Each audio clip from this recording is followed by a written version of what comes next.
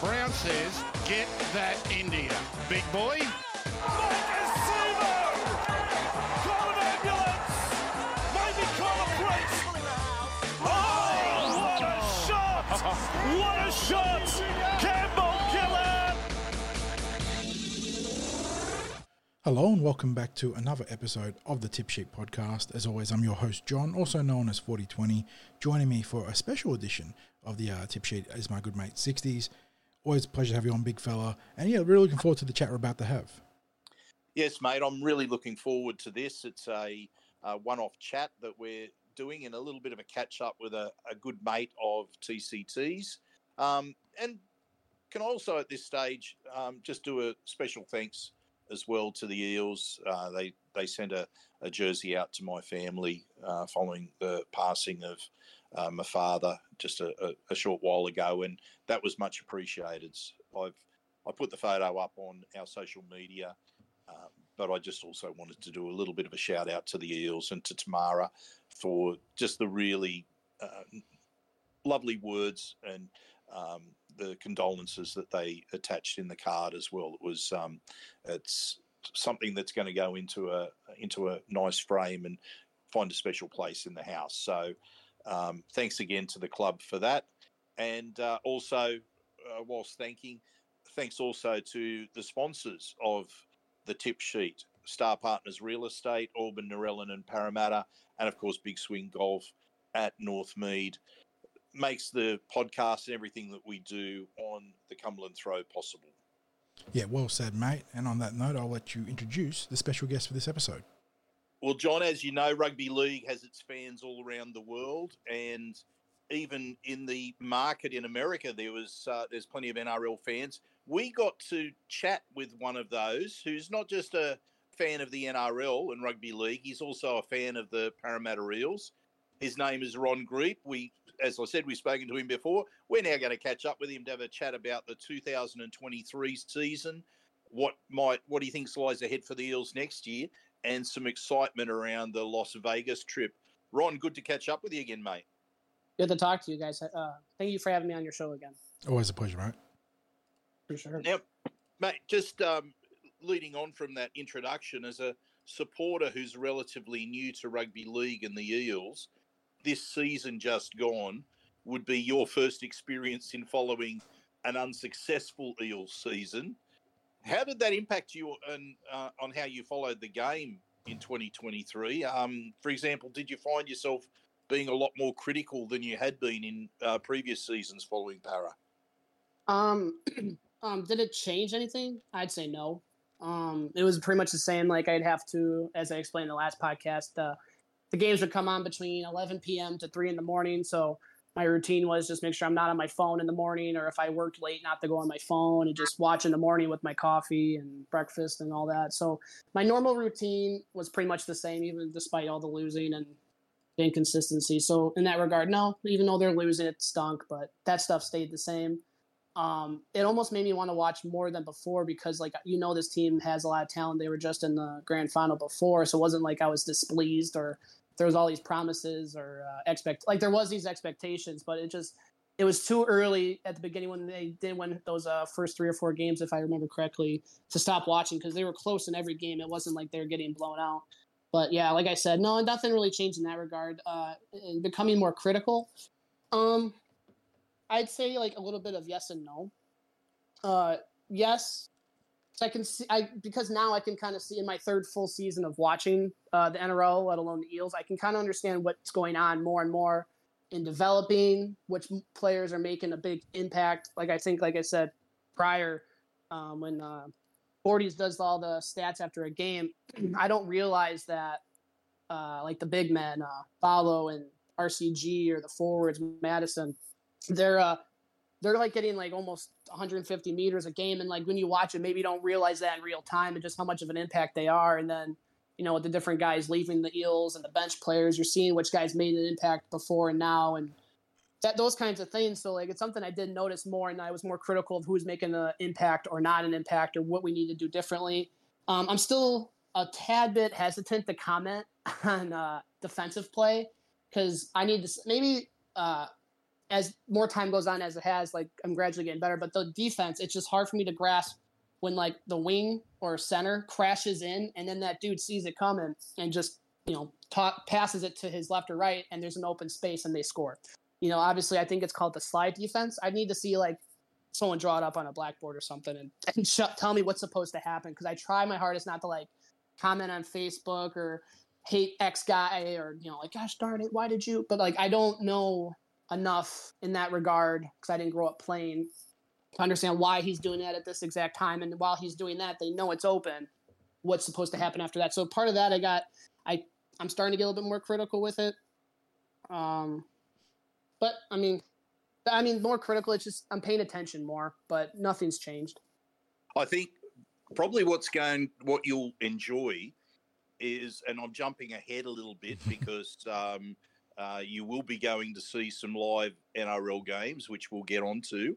Right. But when you are able to watch the game live and you're seeing the full field and you're watching the defensive decisions of all the players in the line and seeing how defensive decisions of players further infield can impact the defensive decision as it slides across, because you have a lot of the teams employ a slide defense. So it's sort of like up and slide to towards the wings, and what happens out wide, the winger can often be impacted by what those players on the inside of them are deciding to do. So yeah, once you start to see that from a whole field perspective, it's going to be amazing the difference that will make to your understanding of the game compared to seeing the television coverage. Because I mean, rugby league's a great game for television because the action is all around the ball in terms of what can be covered on television, but seeing it live also gives you that broader perspective of what's happening off the ball and defensive decisions that are made as part of a system. So I think you're really going to enjoy that. You're probably going to come away from it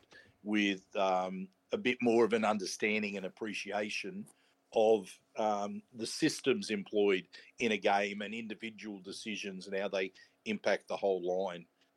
For sure. One of the things I did during the final series when I was watching the games, because I've heard this term used multiple times in the last 3 years, is shapes. And I'm starting to realize what those are. It's how the players are setting up before they start doing their passes and decoys and all those types of things. So like I was watching a video on it. I think it was a rugby video, not a rugby league, but I think it's all in the same vein, I believe. I hope I'm correct in that. But it was like a bird's eye view with players, and then they used like a little graphic with dots as they like went up the field.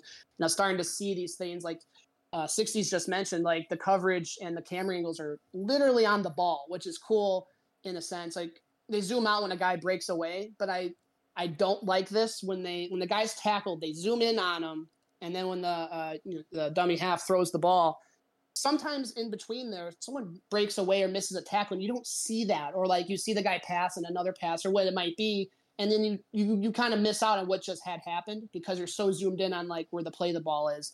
And I'm not a fan of that. But I mean, if that's the one thing I dislike, I think I'll be okay watching going forward. But it'd be cool, kind of how like you watch an NFL game, you see the both sides of the ball, most of the players, and then the quarterback, and after that you see it kind of broken down. But it'd be cool to see a more zoomed out version of the play the ball, so I can see however many players on the left or right of that guy, and I can see why he's passing this way, or maybe I can see a shape forming up and why this pass is, that would be my only gripe on my TV viewership of watching a game. Yeah, the NRL's got nothing like all 22 in the NFL where you can see the full field and see how free safeties are playing the QB and whatnot. When you're at the game, obviously you have that benefit with rugby league. You can see how the fullback is defending and how those shapes offensively and defensively are forming, so you'll enjoy that a lot. And the other thing I think with the live footy 60s is the sheer physicality. Obviously, you see the big hits on TV and you go, oh, my God. But the actual collisions on a sort of set-for-set basis, some of the noises you hear, it's pretty like, oh, my God, it's like a car crash. So you'll enjoy that as well. Now, Sixty's got you on your thoughts about the Parramatta Eels, but I want to canvass you on your broader thoughts on the 2023 NRL season, the standard, the performances of particular teams. We had the Penrith three-peat. I know that in Australia there was a lot of noise about how competitive it was for a lot of the teams that have sort of been outside that inner circle, inside the top 8, top 6. How did you see it as someone coming from, an American point of view?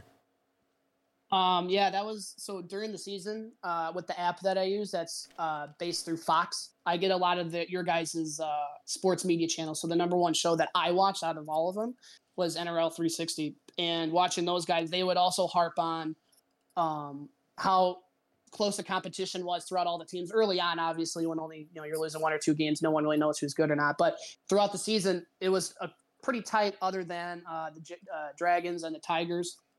Those teams obviously kind of weren't so good, and I'm trying to say that respectfully. Obviously, the Tigers beat the Panthers, which is pretty cool. You can win on any given Sunday, as they say. But excuse me. Yeah, it was close all throughout the season. There really wasn't too many blowout games. Maybe you can count on one hand how many you can consider blowouts. It was all very competitive.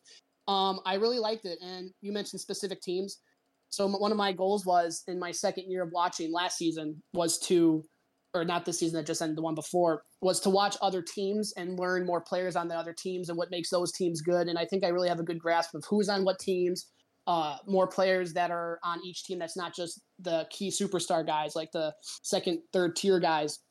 And it was cool to see those players and understand it at a more full grasp of each team and watching them and why they're good and why these guys maybe aren't as good. The teams that stood out to me that I like to watch were the Knights. I just thought when they were fully healthy, they were just really fun to watch. You got Ponga, Bradman, that Dominic Young is a freak. Dom is a very talented player, yeah. Off to the Roosters. That guy. And, yeah, that's right, he is. And then, what's his name? Jack Hastings. Gagai. That team was really fun for me to watch at full strength, and it just showed how different they were when Kalen was there and when he wasn't. Because my first couple of years, you hear about this guy, you see him advertised, you see his graphics everywhere and stuff. And I'm like, for me, in this short time frame over the last 3-4 years, I haven't seen a lot of him because he's been injured. The whole concussion thing was humongous, which is kind of crazy that he won the Daily M, even though there was a controversial thing there with Johnson. But he still played crazy good despite everything. Another team I like to watch was the Dolphins. Even though they were a new team, the first 5 weeks, people were like, they're doing incredibly better than anyone ever expected, and everyone thought they'd win one game or whatever it was. So it was cool to see all those players from different teams come to this one team with zero expectations and play pretty well, and just their little journey. They kind of tailed off there towards the end, unfortunately, but they kind of became my sleeper second favorite team there, just in the watching aspect. Like, wow, these guys played really hard, really well, and I learned a lot about Wayne Bennett, who I had never heard of before that. Maybe you Ron, maybe you just have an affinity with sea creatures. Oh, yeah, maybe that's what it is. Yeah, right. That's funny. So that was pretty cool just to see that. And I think I know who my second favorite player is after Clint Gutherson.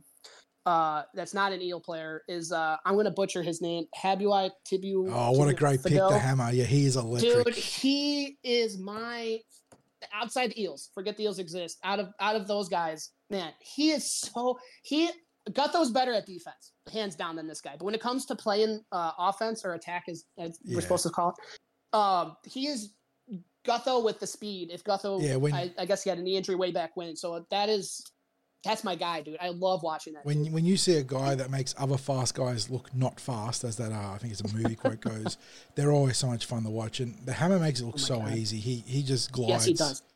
Yeah, he's a stellar athlete. Just call him the Hammer, Ron. That's the easiest way of. I like his celebration. He has his tribal celebration. I'm like, wow, dude, I loved it. I'm sorry to keep interrupting you. No, that's all right. Well, that's why you're on here to talk about your experience. So, from what you've said, I've already got a few things I want to pick apart because you've given us some great insight.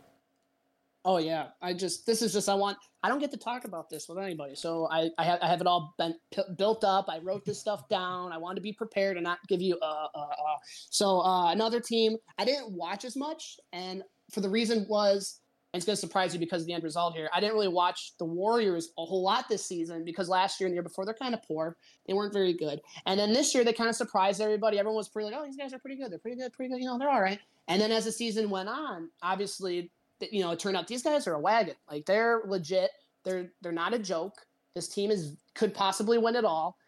And that dude on the wing, I have his name written down here. What is his name? Dallin Zalesniak.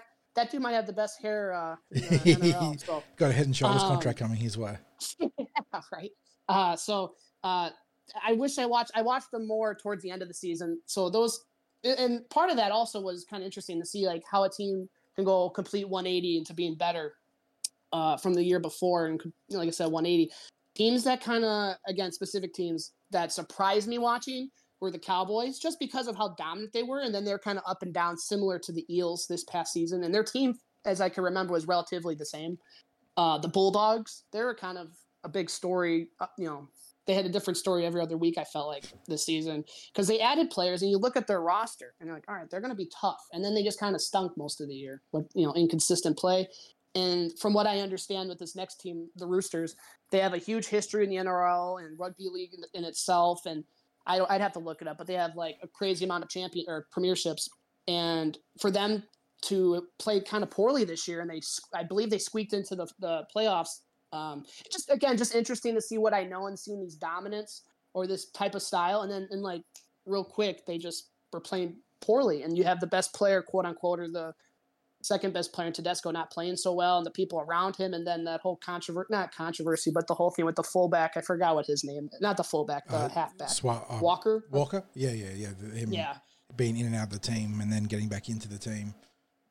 Mm-hmm. Yeah, so it's just kind of the different dynamics, and when you think a guy was so good, it's like, oh, this 18-year-old, 19-year-old dude's like going to be the future, and all of a sudden he gets benched 3 years in. It's just, I guess that happens in sports, but when you're starting that young, people think it's crazy when he gets benched at like 20 years old. It's like, this guy has like another 10, 12 years realistically to play at his best athleticism.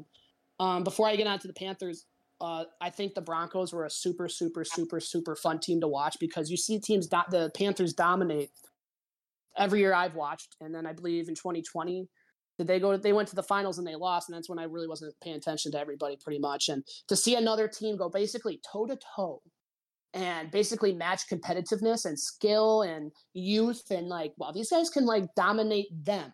And just to see how that grand final game was, holy moly, like that was crazy. And I wanted them to win for obvious reasons, but then also just to see like someone beat these guys. Super fun team. Those guys are going to be good for the next 10 years if they can keep their core. And then to go to the final part of that question with just the Panthers three-peat, you got to give it to them, because it'd be different if they were just a bunch of, bad dudes that squeaked their way in. No, they dominated the whole season. They had a great comeback in the grand final. It was probably one of the top three, even being new to this sport, it was probably one of the top three sporting event games I have ever watched.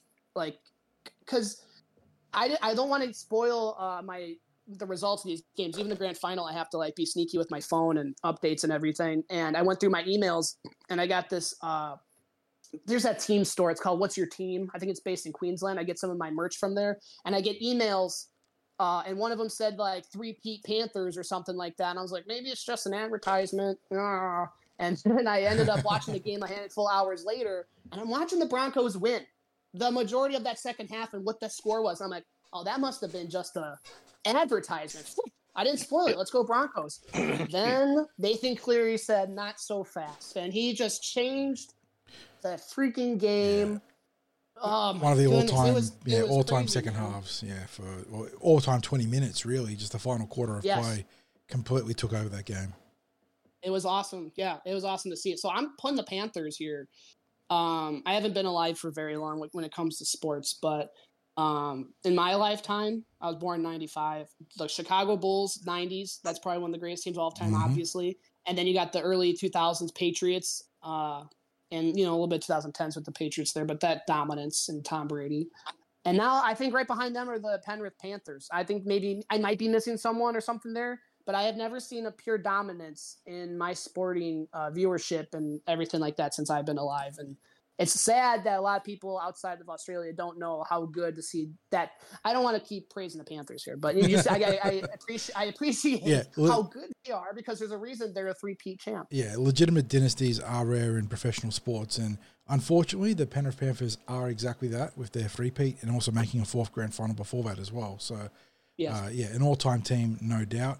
And it's, as a Parramatta fan, it's very frustrating. We timed our run to being a very good team, not an incredible team, the same time that the Panthers decided to have a dynasty, because I think the Eels in a sort of a vacuum could win a premiership most times, but we had our 2022 run in the same period that the Panthers decided to be an all-time great team. So that's how sports goes, though. Yeah, for sure. It's interesting that the Panthers, I mean, it's going to be hard to tip against them next year, even though they're losing a couple of players. But it's going to be interesting to see how the Broncos go without a couple of key players. Yeah, as Farnworth, Flegler. I'm not sure who else they're losing, but that's a key piece in both the forward pack and the back line.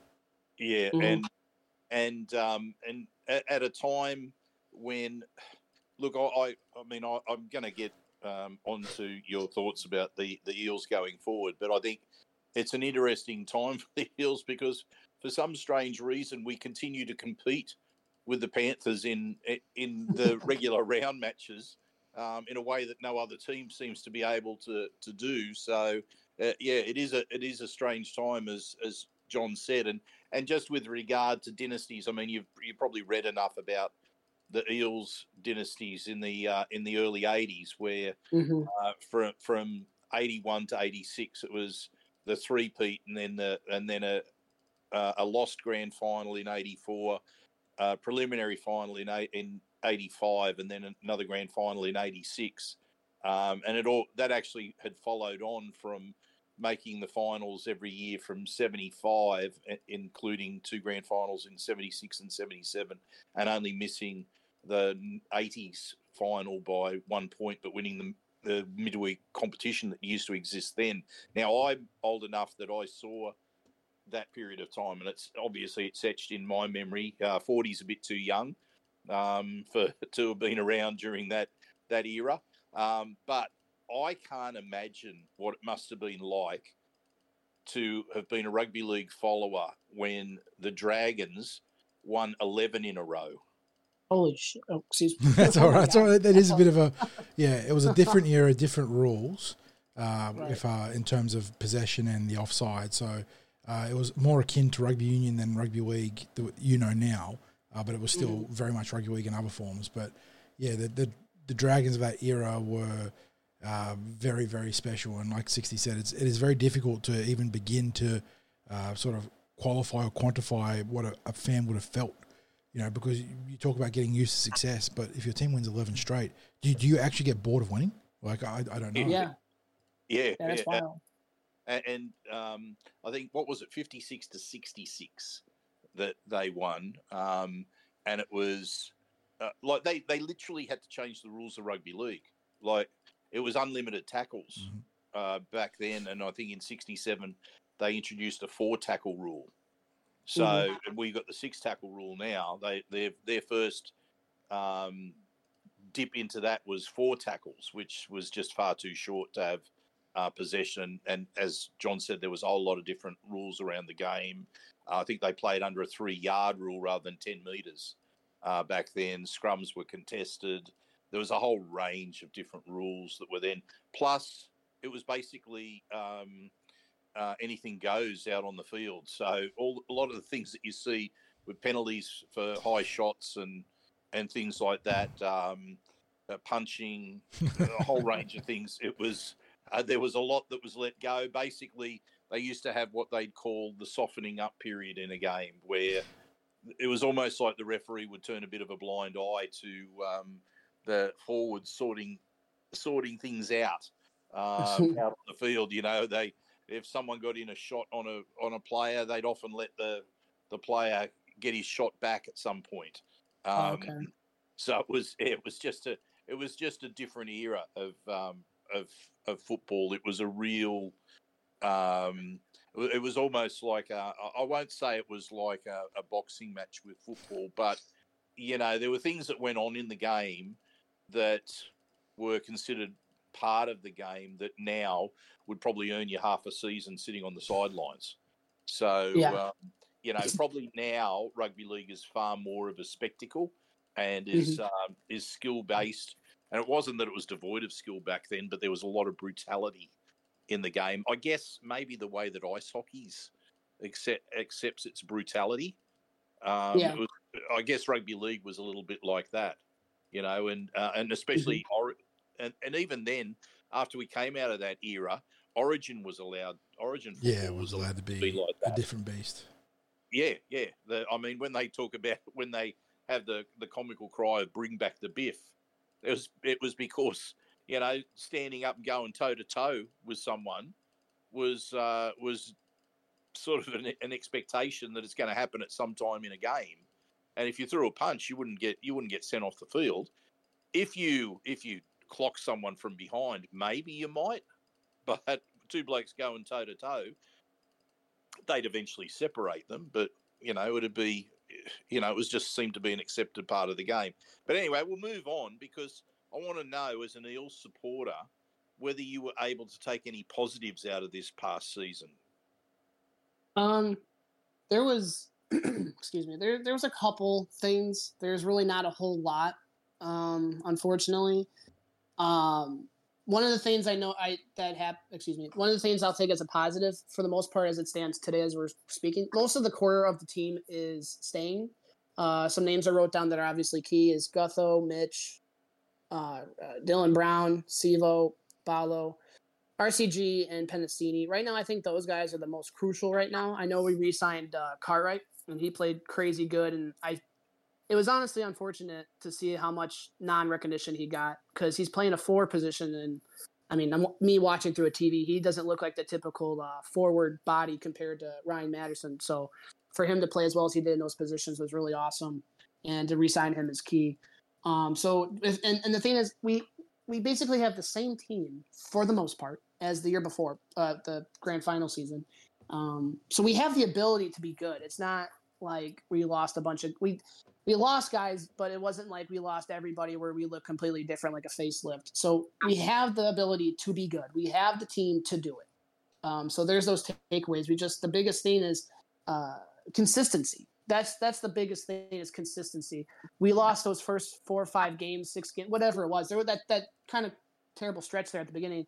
We didn't get blown out, if I remember. Everything was within like 1 or 2 scores or 3 points or whatever it had been. So we were in every game. So we have the team to do it.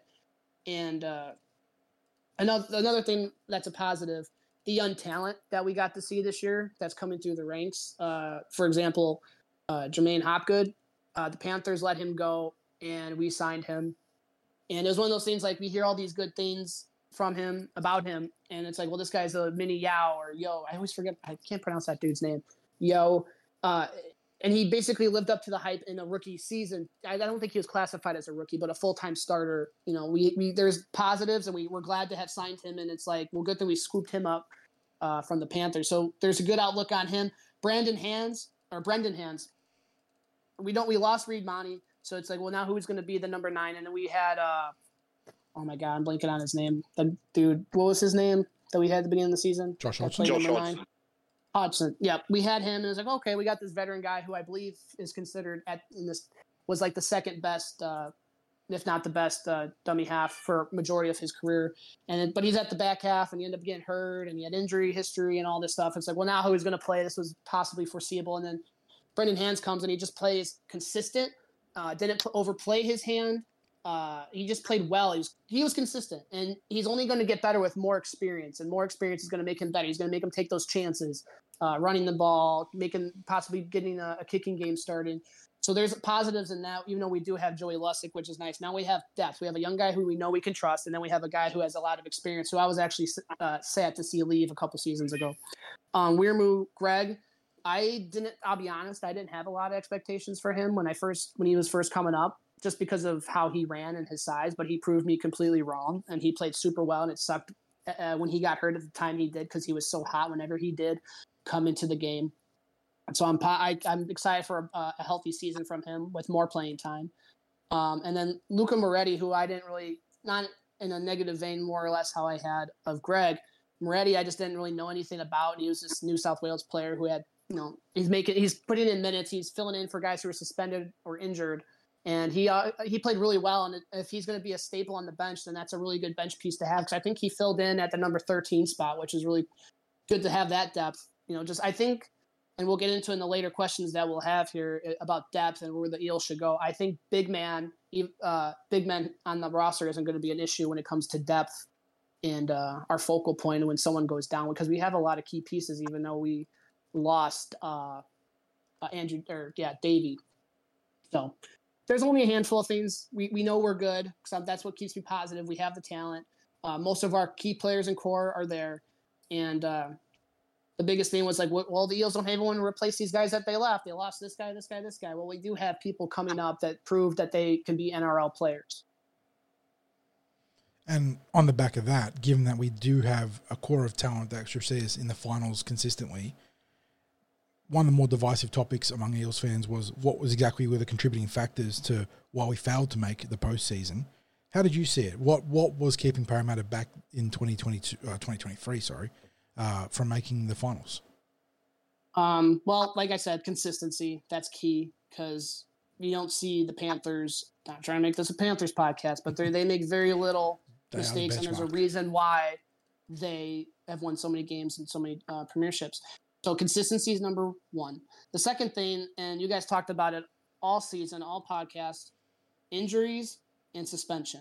We had, I forgot what the number was that 60 said on a couple different podcasts. Like, they had the most combined suspensions. I think it was like 22, and then the next team had like 7 less or something to that degree.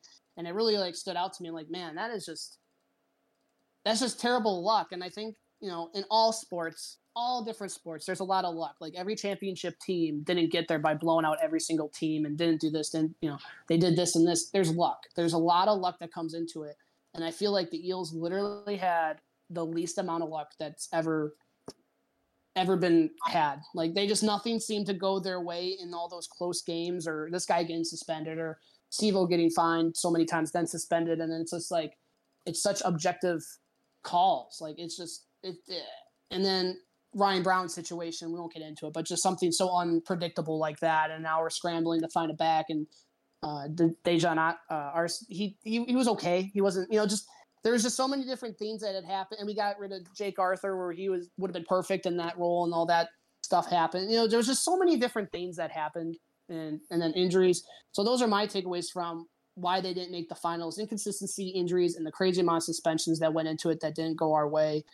And there's a lot of bouncing of the ball in rugby league, and we didn't get any bounces. Yeah, we did not. Yeah, it's like literally and figuratively, the ball didn't bounce the Eels' way in 23. It was. I think at the time that I tallied it up, and it wasn't quite at the end of the season. I think towards the end of the year, we'd lost. I think it was 120 something weeks of top 30 players being either injured or suspended.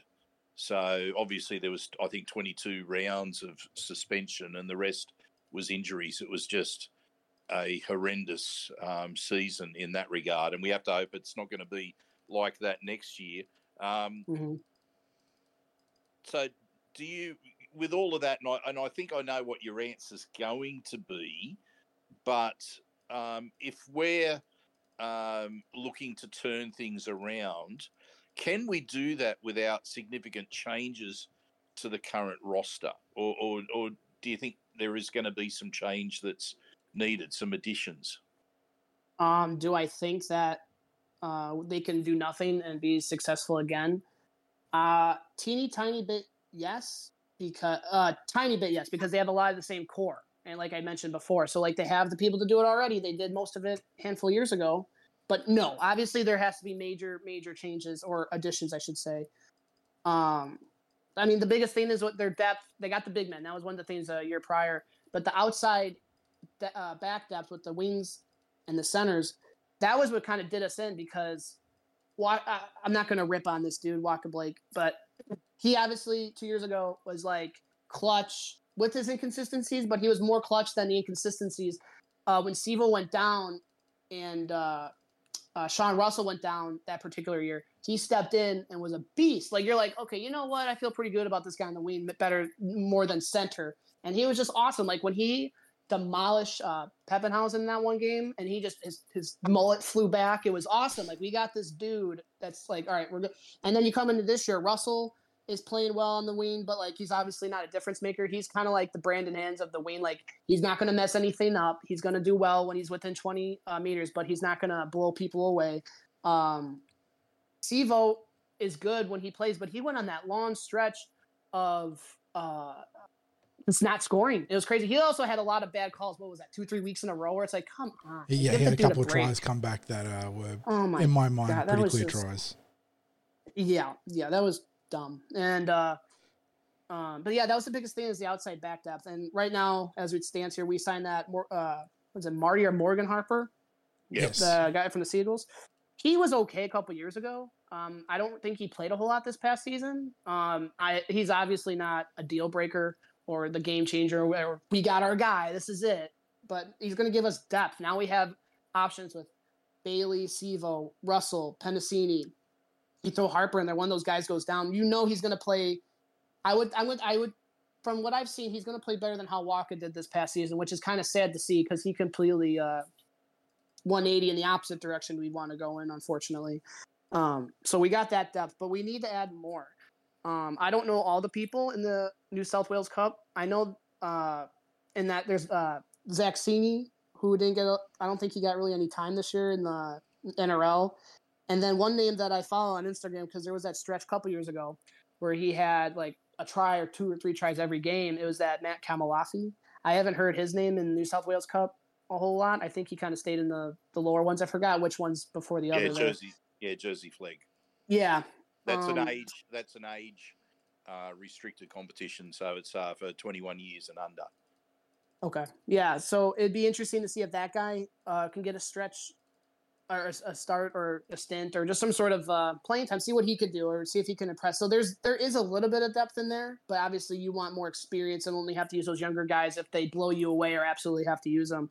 So I do think that the focal point of these changes need to be the outside backs. And there is a recent name that has come up in possible trade, or as you guys say, swaps, Josh Adokar, and they would get Ryan Madison.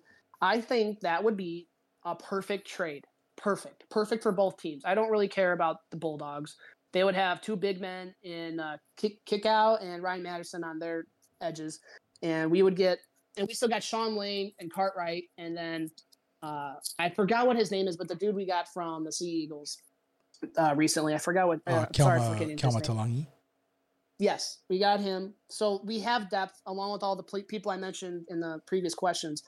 So I don't see how we can't make that happen. I don't know how all the negotiating works with trades and swaps in the NRL, but I saw a lot of hate for that on the social medias, and I'm like, dude, like, guys, we need that. And he's like a top 2-3 player, let alone at his position. So that would be absolutely perfect. And I wrote down one other name that I believe, if I'm looking at the internet correctly, I go on that Zero Tackle sometimes for statistics and contracts and stuff like that. Another name for this season that I believe is available is Billy Smith from the Roosters. I think he was pretty decent, and I think he's pretty young. Again, more depth. Is he going to be better than Sivo? Don't think so. But hey, we're getting depth. Maybe he beats out Bailey and he just becomes amazing. And we put Bailey at the wing with Penasini because Penasini ain't going over. Give ourselves options and chess pieces to play with differently. I'll let you guys talk, and then I wrote down names that are available for the next season. Yeah, I think the malware that's coming out is, of course, Phil Gould denying that Josh Adokar's free to go anywhere, but that's not unexpected. The Storm, where we were being linked with Pappenhausen, has said, well, no, he's not going anywhere. We understand that Billy Smith may have re-signed with the Roosters. So that might be that out of the window. The one that the smoke, the smouldering fires still keeps going around is that we will pick up someone from the Shire, and that's the Cronulla. Yeah, I remember that one. So which player that ends up being, well, I guess we'll end up seeing. But it's.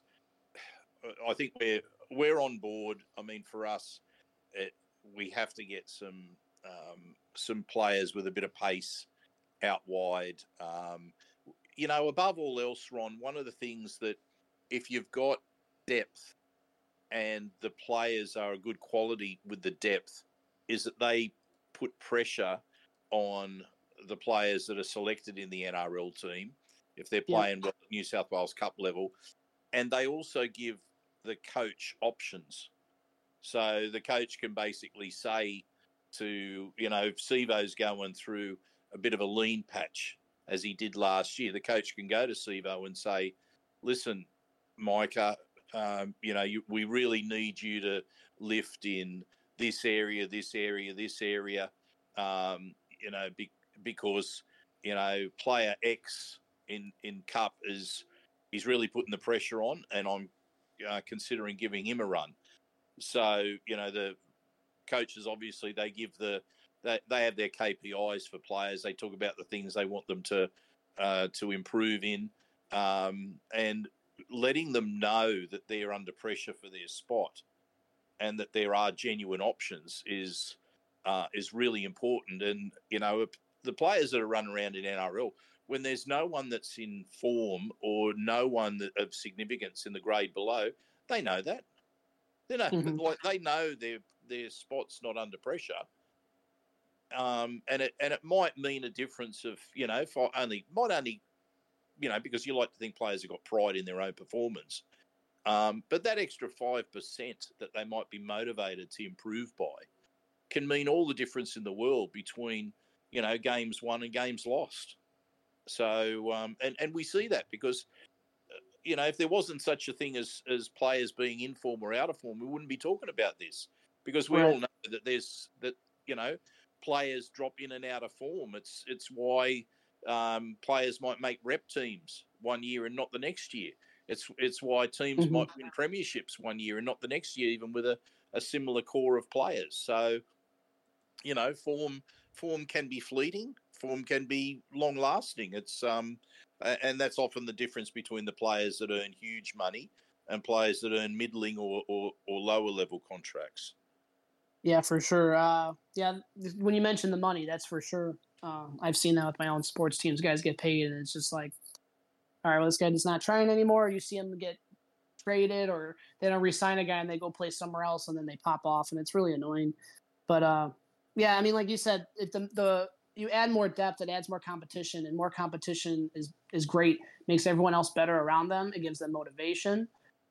Job security becomes heightened. And like you said, they don't want to lose those jobs, and they want to play even better so that next guy who might be better, just as good, if not better, they don't want them to play.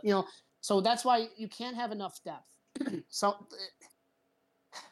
it's just like if they only come out with Harper as their quote unquote big signing, or they're changing their depth in the wing or outside, that's gonna piss a lot of people off. And it's just like, guys, we need to make a difference. Like, we can't, like I said, we have a lot of the same guys, and that's good, but also you can't just roll the same team out year after year after year after year and expect something to change, and that's not okay. Yeah, and we can't expect some of the younger players coming through, like Will Penasini's younger brother Richard. He's definitely a player of the future. He'll probably play New South Wales Cup this year. Blaze Talangi, who he's now experienced success in the lower grades as both a 5'8" and a centre, and he's on a development list. Well, he was on it this year, and he'll be on it next year. He'll probably be playing New South Wales Cup. So we've got young fullback Upper Twiddle coming through from Jersey Flegg. We can't expect that those players are going to be ready to hit NRL and make a difference in NRL next year out in the back line. So we do have to recruit. Those players, they might make their impact in 2025 or 2026. They are players of the future, and it's an inexact science, as 40 well understands also, that we can look at players when they're playing in age football and think, this bloke's going to be an NRL player. I mean, we knew that about Dylan Brown. I think we're as sure as anything about Dylan Brown being that sort of player. But sometimes you get it very wrong. your impressions of Oh, yeah. players playing in age football, and there's a whole lot of it that becomes the mental side of the game because, players who are going to kick on to be NRL players, it is an amazing commitment that they have to make. It really becomes that mind game, the physical preparation that they go through with the training. It's just completely different to age football coming through. The intensity that's played week to week, just the grind of the full-time preparation. There's players that just aren't ready for that, and they could be superstar young players, and just mentally it's that really tough grind aspect. They can't do it. Yeah. I totally understand. It's a commitment to the players. It's a commitment to the teams to trust these guys or take a risk on them or seek players other places and develop them for sure. Like I know 40, I believe he follows football and baseball in America, and he's were you a Mariners fan? You said last time we talked. Yeah, so Mariners very similar to the Eels in a way between the last two seasons, going into the finals and then missing the finals by a narrow margin. Yeah, and when it comes to their younger talent, Julio Rodriguez, that dude was in their system, and he was a high draft pick, I think. I don't know. Some of these baseball guys come out of nowhere. Julio was the international draft, so he came out of the supplementary pathway. I gotcha. But just like that, like you got this young stud, and he's so good, and there's a lot of expectations and all that, and he's fulfilling that. And me as a White Sox fan, I don't know if you follow any of the players on that team. You got I'm going to spill a couple names here that you probably won't. Eloy Jimenez, Yohan Moncada, Tim Anderson, Andrew Vaughn. Those guys, even if you don't know them, they're all highly touted. And it's like, oh, we got all these guys. Oh, we're going to be so good in 3 or 4 years. Like 60 was saying, like, this guy's projected this. This guy should be good in a couple. You can have all that, but it's not always a guarantee those guys are going to pan out. Yep. And that's why I'm really frustrated with the White Sox right now because they had this, 4-year plan. And I don't even get into it. But anyway, though, it's just like you have the expectations, and there's still all these uncertainties. And it's just nothing's guaranteed. And another example of that in the NFL is Zach Wilson on the Jets. He was the number 2 draft pick. So he's expected to be the if not number 2, he's top 5. You're supposed to be one of the top 5 players to play out of that draft, and he's kind of been crap for the most part. Yeah. So just there is no guarantees. So if you have guys that will make a difference or you're really strong on them, I think you should give them a chance. But if you don't have that depth, then that's when you got to make a difference and sign these guys. And if you guys will let me continue a little bit, I'm sorry to keep on talking. I have guys that are able to sign for the next season because I know in the NRL you're able to sign a whole year ahead, which gets confusing whenever they say this guy signs. Yep. And it gets confusing like now or next year. Like I don't. These guys are available that I think would be good. Obviously, once I start saying the names for the Eels to maybe target Bradman Best, Nick Meaney, Dallin. The Zalesniak from the Warriors. I can't say his name. I apologize if I can't get some of these names right. Dane Gagai, Suna Taruva, that dude on the Panthers. Yeah, Taruva. Yep, he's good. Joey Manu, and obviously he's super good. And then this might be a stretch, but it could tie into the Eels with Joseph Swali'i with the connection to Will Penasini. Obviously, we can't get all these guys, but these guys are available, and with the right price tag or maybe a little bit more success this season, it draws attraction. And I don't know how the recruiting goes with guys that are available, but these are names that I don't want them, like I said, I don't want them to sign all of them. Give me like 1, maybe 2, make a difference, make a splash, because we're not going to keep rolling out the same thing and expect the same thing or different results. I mean, no, it's a very, very salient point there. And it's something that we've discussed, isn't it, 60s, about the importance of making maybe not just 1, but maybe 2, difference making acquisitions across the team. Let's keep it moving, though, and I'm going to frame this question with the backdrop of obviously the 2022 and 2023 seasons and the night and day difference between the two of those sort of finishes there. But as a person who watches from overseas, from across the globe, did you notice any significant differences in how the Eels supporters express themselves on social media, across those 2 runs? No, I didn't really have a lot for this question. No, I'm very pleased with how much they post and the information that comes out. I really don't have anything to change about those things. They post regularly. I get the news updates. I also follow other platforms for the NRL that obviously post Eels news. So for the amount of effort I put in myself, which I'm happy about, along with the Eels social media. They do a good job. They also have fun with it. Like when we had all those possible free agents before the start of the season, all the different graphics and videos that came out, like the Dylan Brown video. That was pretty funny. That's the only one that comes to the top of my head. But I remember when every different guy would sign, there's always like a fun video or a cool graphic. They do a good job, and I think they do. Yeah, they do good. Okay, so you're pretty happy with how the Eels media communicates to supporters, but yes, we've just had a losing season. Did you notice a difference with the supporters themselves in how they replied to things on social media? Was it a different experience interacting with fellow supporters, because that's how you make your connection with fellow fans, because you are over there in America. A lot of your connection is via social media. Was there a significant difference that you noticed, or was it something that you sort of expected, given you following other sports on social media over in the States and used to how fans react to losing seasons? I mean, it wasn't different necessarily, but there was a lot more losing this year than prior years that I'm used to. So basically, even in those couple good years we just had, you lose a game, there's always those people that the world's ending. This guy stinks. Get rid of the coach. Get rid of this guy. This guy stinks. One guy makes a mistake, and it's his first mistake in like 7 games. Oh, this is why he's a bum. We should have got so-and-so, or why did we re-sign him? It was nothing different. It was just more of that. And I remember the first game of the season, people were ready just to write the Eels off. Like, yeah, they didn't go anywhere in hindsight, but they lost that game in what's it called? Golden Point time. So yeah.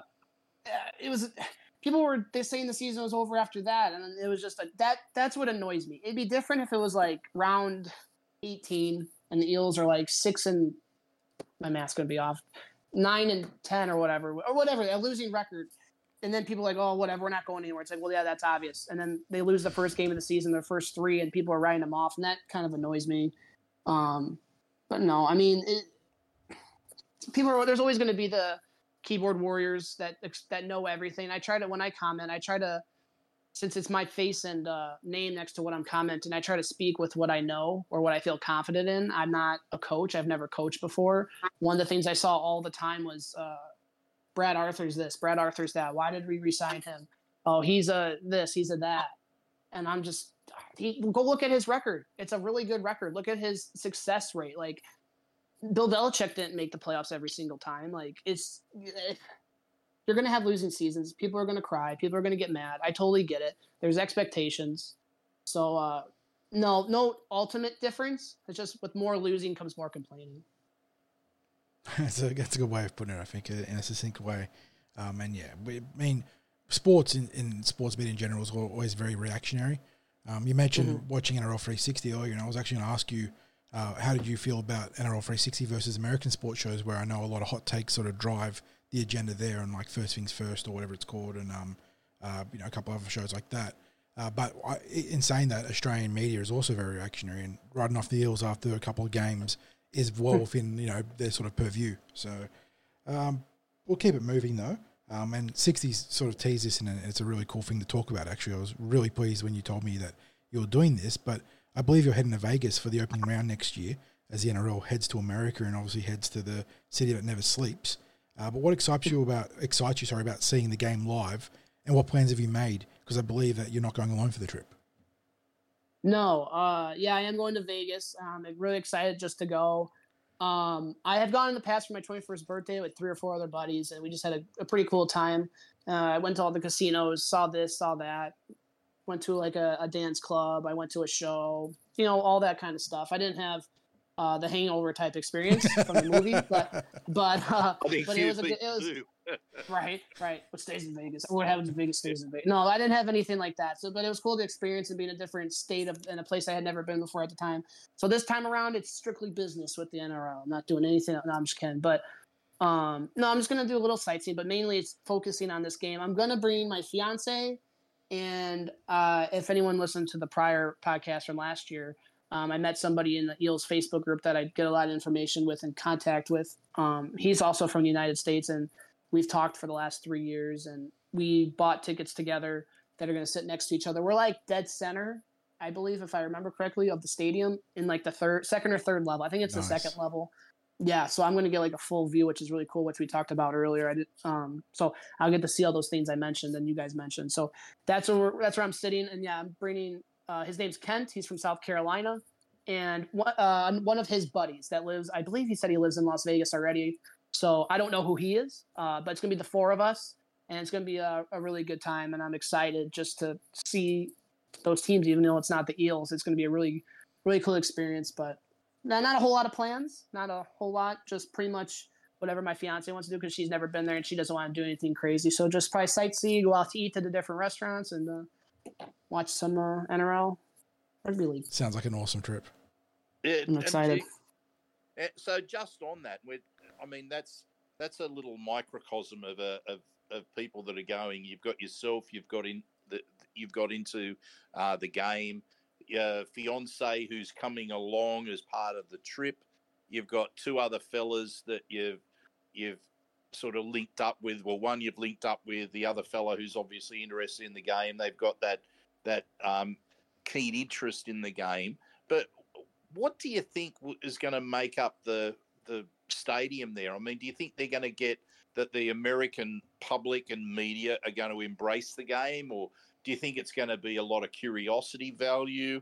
Do you think there's going to be quite a number of fans who are based in America that are just, been champing at the bit to be able to get to a live NRL game? I mean, how do you see it just from any of what you've seen in social media or comments from, local people, local social media, local media?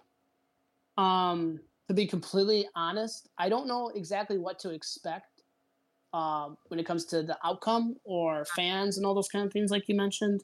To be honest, again, I really haven't seen any advertising of any sort on ESPN or Fox, American Fox Sports.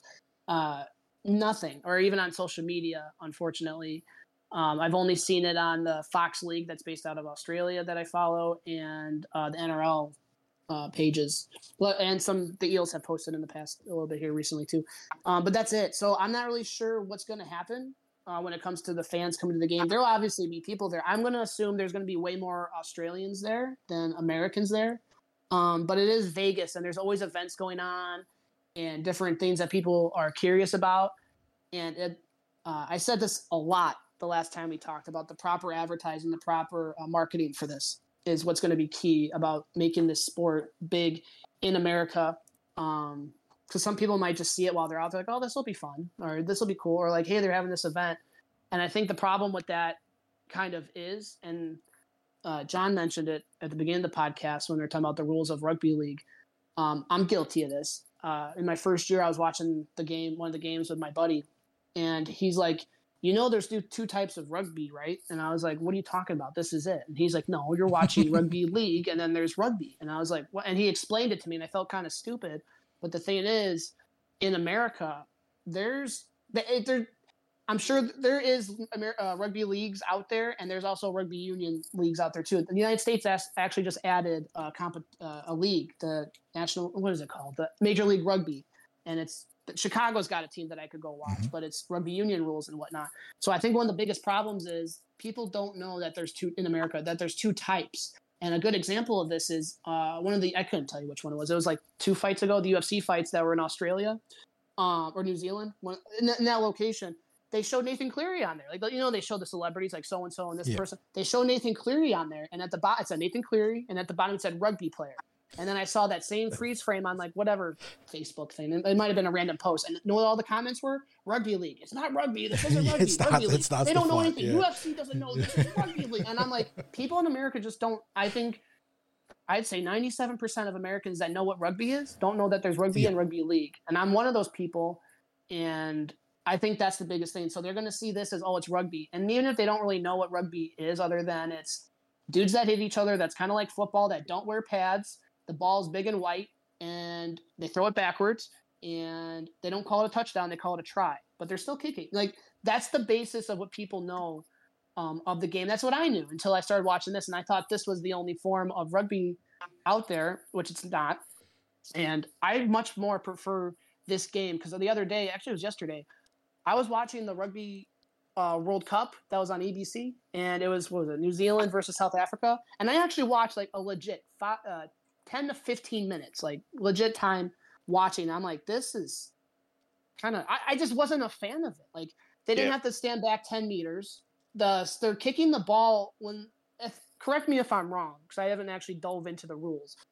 In theory, could the team have the ball the entire time as long as it doesn't go out of bounds, or if they don't, if they don't score, they could. In theory, they could. Theoretically, yes, they could. They could have a single possession in the entire game. Yeah. Right, and they're kicking the ball here and there, and I'm like, why would they? Why would they do that? They're in the middle of the field. I'm trying to follow these rules, and then it's just very confusing. Like I've heard it said on 360 when Swali'i was going through that phase, or Payne Haas had those rumors. So I was like, okay, well, rugby is completely different, and it's slower. And I'm watching this. I'm like, man, dude, they were completely right. I only watched 15 minutes with it. It was very hard for me to follow, and it was a championship type game. So I'm not knocking the sport. Like I'm not going to hate on it. But getting back to my main point, a lot of people in America do not know that there is two types. And this one that we follow and love is very similar in, I would say, multiple ways to American football that helps you learn this game. And once you learn it, then you understand it's different and how much harder it kind of is than NFL football, and how much I appreciate it. So back to the original thing, I think there'll be more Australians there than Americans. If it's advertised properly, there could be more Americans there. Las Vegas is heavily populated for obvious reasons. There's going to be a lot of people there, but I really don't know how the mass majority are going to view it and all those types of things. I think nonetheless, it's going to be awesome. I'm super excited. None of the outside stuff is going to change me, because I'm just going to be in love the whole time and probably lose my voice. And I'm excited to see those top teams and just how everything is. And if this thing is advertised how it should, this could blow up. I really think it could, but it just has to be done correctly. And I think this is the first small step. Oh, one thing I saw, a recent update, Tom Brady is getting talked about in regards to this game, because he's a part owner of the Las Vegas Raiders, who are on my TV right now in the other room. I mean, he's a small part owner of it, and it's held in Las Vegas. It's held at the Raider Stadium. It's going to be held at the Raider Stadium. If there's commercials, there it is. That could be the perfect marketing. You have enough commercials with Tom Brady, with a highlight reel of some of those teams or the top players, Tedesco, Latrell Mitchell, and a handful of the Broncos players, to be completely honest, or an old highlight of Teddy Turbo, Tom Turbo. I don't know why I said Teddy. They could have something there. So, I mean, done properly, it could be done well. Do I know if that's going to happen? I do not know. Sorry. Yeah, it'll be interesting to see. From a timeline perspective, you would think that they must be getting close to the point where they want to start marketing. You got to start spruiking the game, because, I mean, there's obviously probably going to be tour packages from Australia where, the clubs might be in on it, but where there will be, packages for flights and accommodation and, making a trip of it for Australian tourism over to Las Vegas. But, just as much, like you've got people like yourselves who are traveling to see the game from elsewhere in America. So there's internal tourism within America for people to be able to go and see the game. And given that we certainly saw an influx of Americans who appreciated the game of rugby league when COVID hit, and rugby league became one of the sports that was still available during that whole period, and played consistently. There was a real chance to hit the market, but I'm not sure how much rugby league is interested in developing a new market, watching the game as much as developing a betting market, watching the game. That's probably one of the betting the money main is huge. I think it could happen, definitely. Yeah. I think it very much definitely could happen. I don't think I messaged 60s about this, not this season, but the last. I did a 8-game parlay and I got $1,500 because I bet on whatever week it was, and it ended up being the Eels for the last game of that week. And I was up at I stayed up. I ended up staying 2-3 in the morning to watch the game, and I was screaming at my TV more than I normally did. And I ended up winning. And people were like, "You won $1,500?" They're like, "On what?" And I was like, oh, rugby league. Like, you watch rugby league? It was like guys at work. And I was like, yeah. And like, you just did it randomly? I was like, no, I watched. Oh, wow. Because you have guys at work that are betting on Eastern Germany table tennis because they have addictions to betting. It's ridiculous. I also had one more thing to say to what you said, 60s, about how them trying to get the jump on advertising this. And it jogged my memory to someone else from Australia, one of the groups, asking me the same exact question. And I think this is actually, I think it is a very good point that's kind of negative towards the game. So obviously in America, NFL is king. It is when it comes to other sports. It's the big dog. Yeah. Yes. And because of that, in February, the biggest game of the year is played in February, and that's the Super Bowl. And then I believe the NRL starts in mid-March, late March, or whatever it is. Yeah, early March. Okay, well then there's that too, early March. So you got the Super Bowl in February that everyone and their mom is going to pay attention to, and then the very next thing in regards to what we're talking about is the NRL game in Las Vegas. So in theory, if they don't focus on this game until the last minute, that's very much what could happen, because that's all they're going to advertise. And then American baseball starts with spring training, like the preseason, others would call it, right into that. But obviously, this is their chance to make it right there and advertise right after the Super Bowl, because you can't see them competing with the Super Bowl, unfortunately. Like, as much as I think they should or not, but it's just not how it is, unfortunately. So I think that's one thing that hurts the NRL in regards to the time frame. Is the Super Bowl and then this game. Yeah, that's definitely an issue. Obviously, I think getting Brady on board, if that is true, is a good move. I mean, he's like literally one of the most recognizable athletes. And you talk about NFL being the big dog, Brady being arguably the greatest of all time there, even if he's, just doing it for a paycheck, still good to have him on board. And even just picking Vegas outside of the betting market stuff and getting, the Vegas money into the game. It's very interesting because Vegas is obviously exploding with sport right now. They've got the Golden Knights killing it. They just picked up the Raiders from from Oakland, and they're about to get the Athletics from Oakland as well. So a lot of sport coming into Vegas. Maybe you can tap into the excitement there. Remains to be seen, but it is exciting to see the Code making a move. And there's talk about getting all the big athletes, big actors like Hemsworth and Crow and whatnot over there doing some media blitzes to pump it up. And I imagine they'll get onto late night TV and spruiking it on. I don't even know who the big late night guys are anymore, but they'll be out there pumping it and whatnot. And yeah, very, very interesting, which sort of leads me to my last question. And I'm sure Sixties might have a little bit of sort of any follow-up or tidy-up questions go. But the last question I got for you from me is that one of the great sporting oddities when it comes to just sports in general is that at any given sporting event, you can sort of keep an eye out, where's Wally, where's Waldo style, for someone in a South Sydney jersey that, red and green or myrtle and red sort of colours. But the other jersey that also obviously gets around out there is the Parramatta jersey. I think we've seen it at a few different World Cups that are involving rugby league and a few different sporting events. So can we expect you to be wearing your blue and gold out there at Vegas and catching on the camera maybe? Oh, yeah. Well, that part I can't predict. But yeah, I'm definitely, even though the Eels aren't playing, and I hope they play in another year or two, because I'll for sure try to go then. Yeah, I'm going to wear my Eels jersey for sure. I have all 3 from this season. I have 1 or 2 from the last season.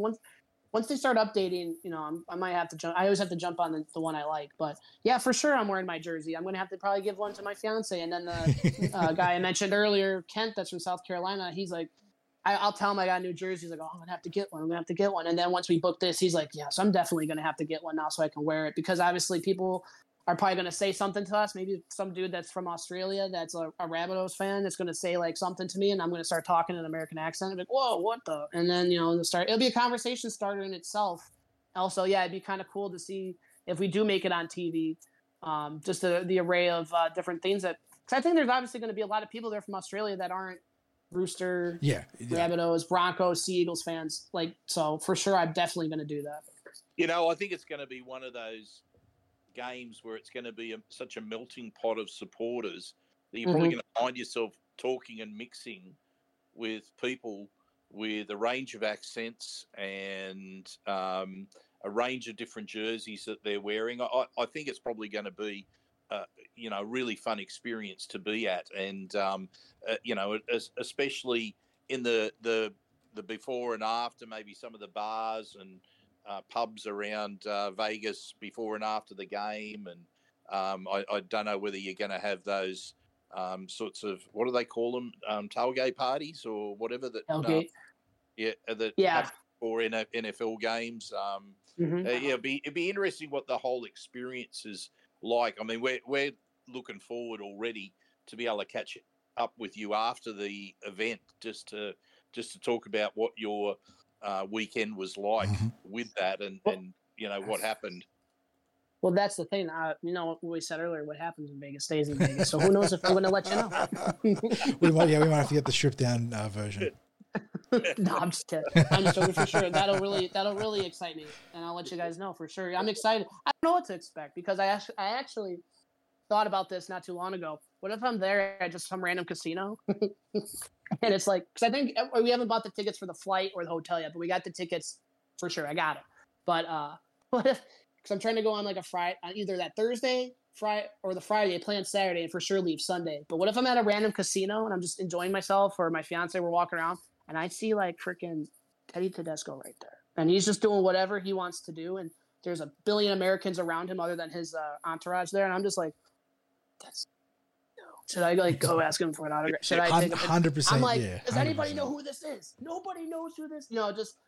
There, or Latrell Mitchell just enjoying it. Like, I don't want to be a weirdo or annoying fan, but it'd be funny to be in that scenario where like there's a superstar right here, and I'm like the only person in the 10 feet radius who has any idea who this guy is, or so on and so forth. So it's gonna be a good time. Yeah, it was. It does remind me of a funny story. My parents and auntie and uncle were out somewhere in country New South Wales at a pub, and there was a fellow who was quite a star of the game named Sam Bacco, who I think might have only just retired from the game, but he was a Queenslander, played a bit down in Canberra, I think, from memory as well. But anyway, they're at this pub out in the bush, and they look over, and one of them said, "I think that's Sam Bacco over there," and he overheard them and came over to their table and said, "Yes, it's me."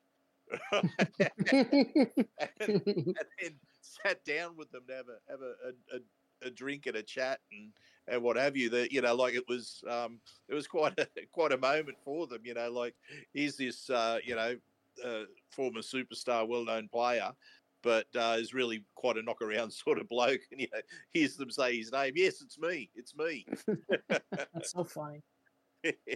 Yeah. So look, mate, we really appreciate you coming on and having a bit of a chat about your takes on what's happening in rugby league and what's happening with the Eels and about this Vegas trip. It's really obviously going to be a big focus of the start of next year. And as I said, we're looking forward already to catching up with you after the event and seeing what the entire experience was like. The vibe around it,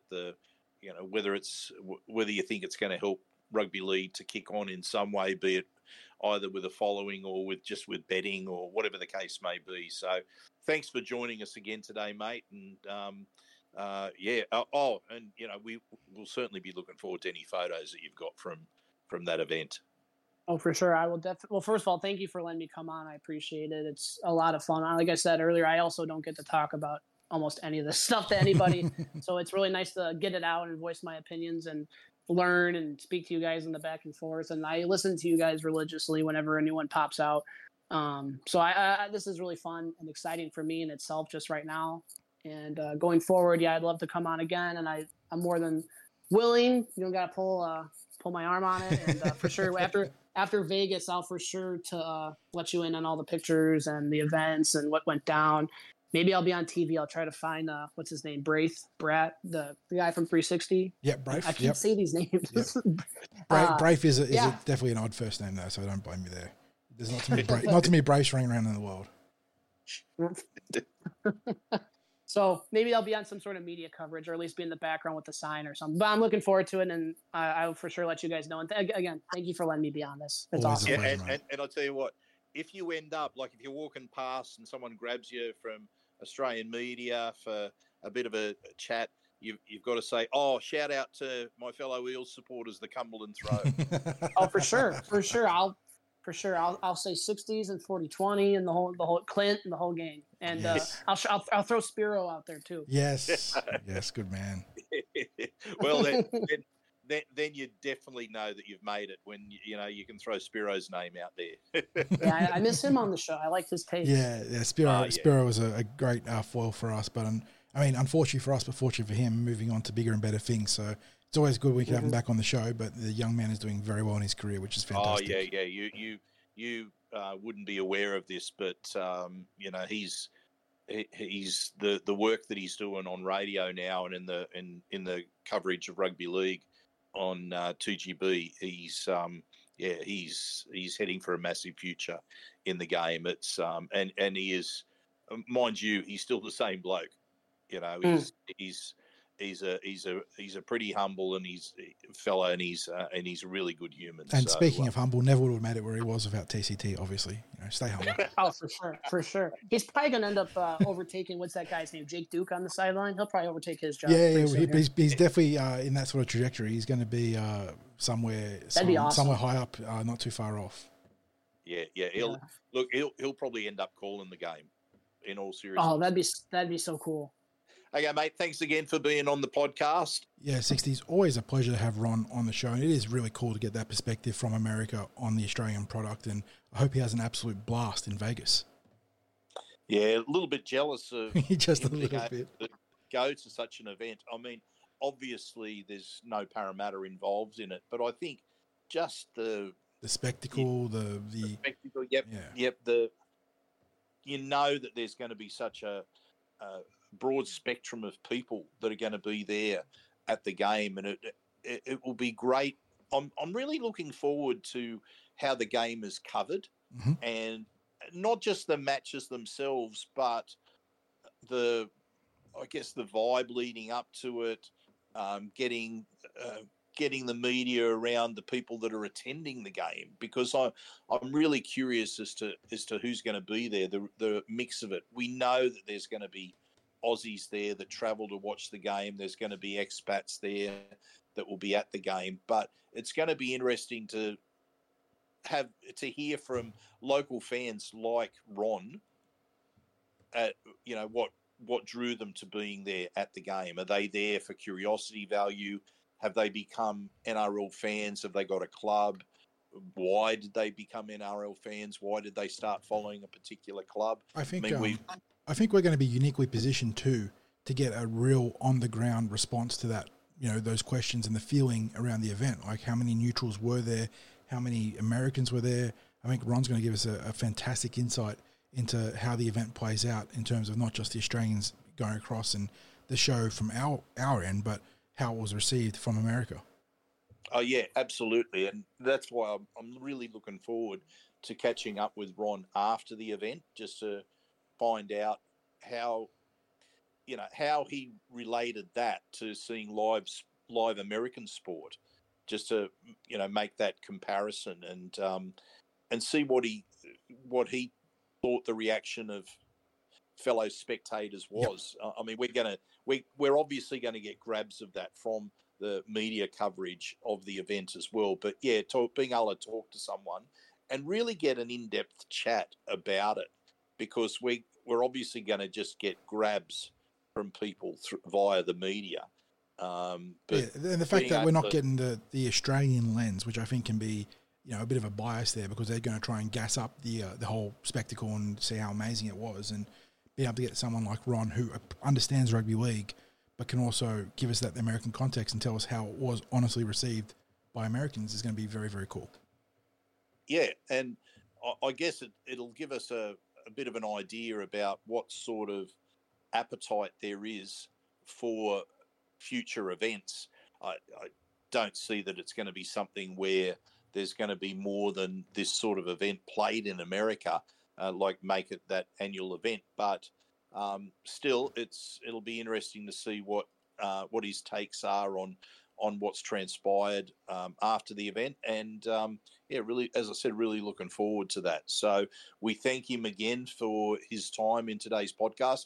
Hope everyone enjoyed listening to Ron's opinions on things, not just on Parramatta, but on rugby league in general, because this is really someone who's new to the game.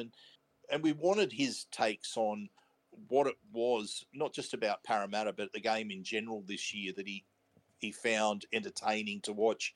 And I think when he was talking about the players that he enjoyed watching, that you were able to hear that there were players across different clubs that really got his attention as a supporter, and that gave him enjoyment in watching particular players and particular teams, the way they played. And maybe that sort of gives an idea to clubs about how they market the game or market the players within their team to appeal to as wide an audience as possible. So, hopefully, as I said, people enjoyed that. Again, thank you to our sponsors, Big Swing Golf Northmead and Star Partners Real Estate, Auburn, Narellan and Parramatta. These wonderful supporters of the Cumberland Throw make it possible for us to do what we do. So we're really appreciative of their continued support of the Cumberland Throw. John, thank you as well for making yourself available for this podcast, as always, and for doing your fine job as host of TCT's podcast. Yes, fine job, in inverted commas. No, always a blast. Great episode. Thank you, 60s. Catch you guys in the next one.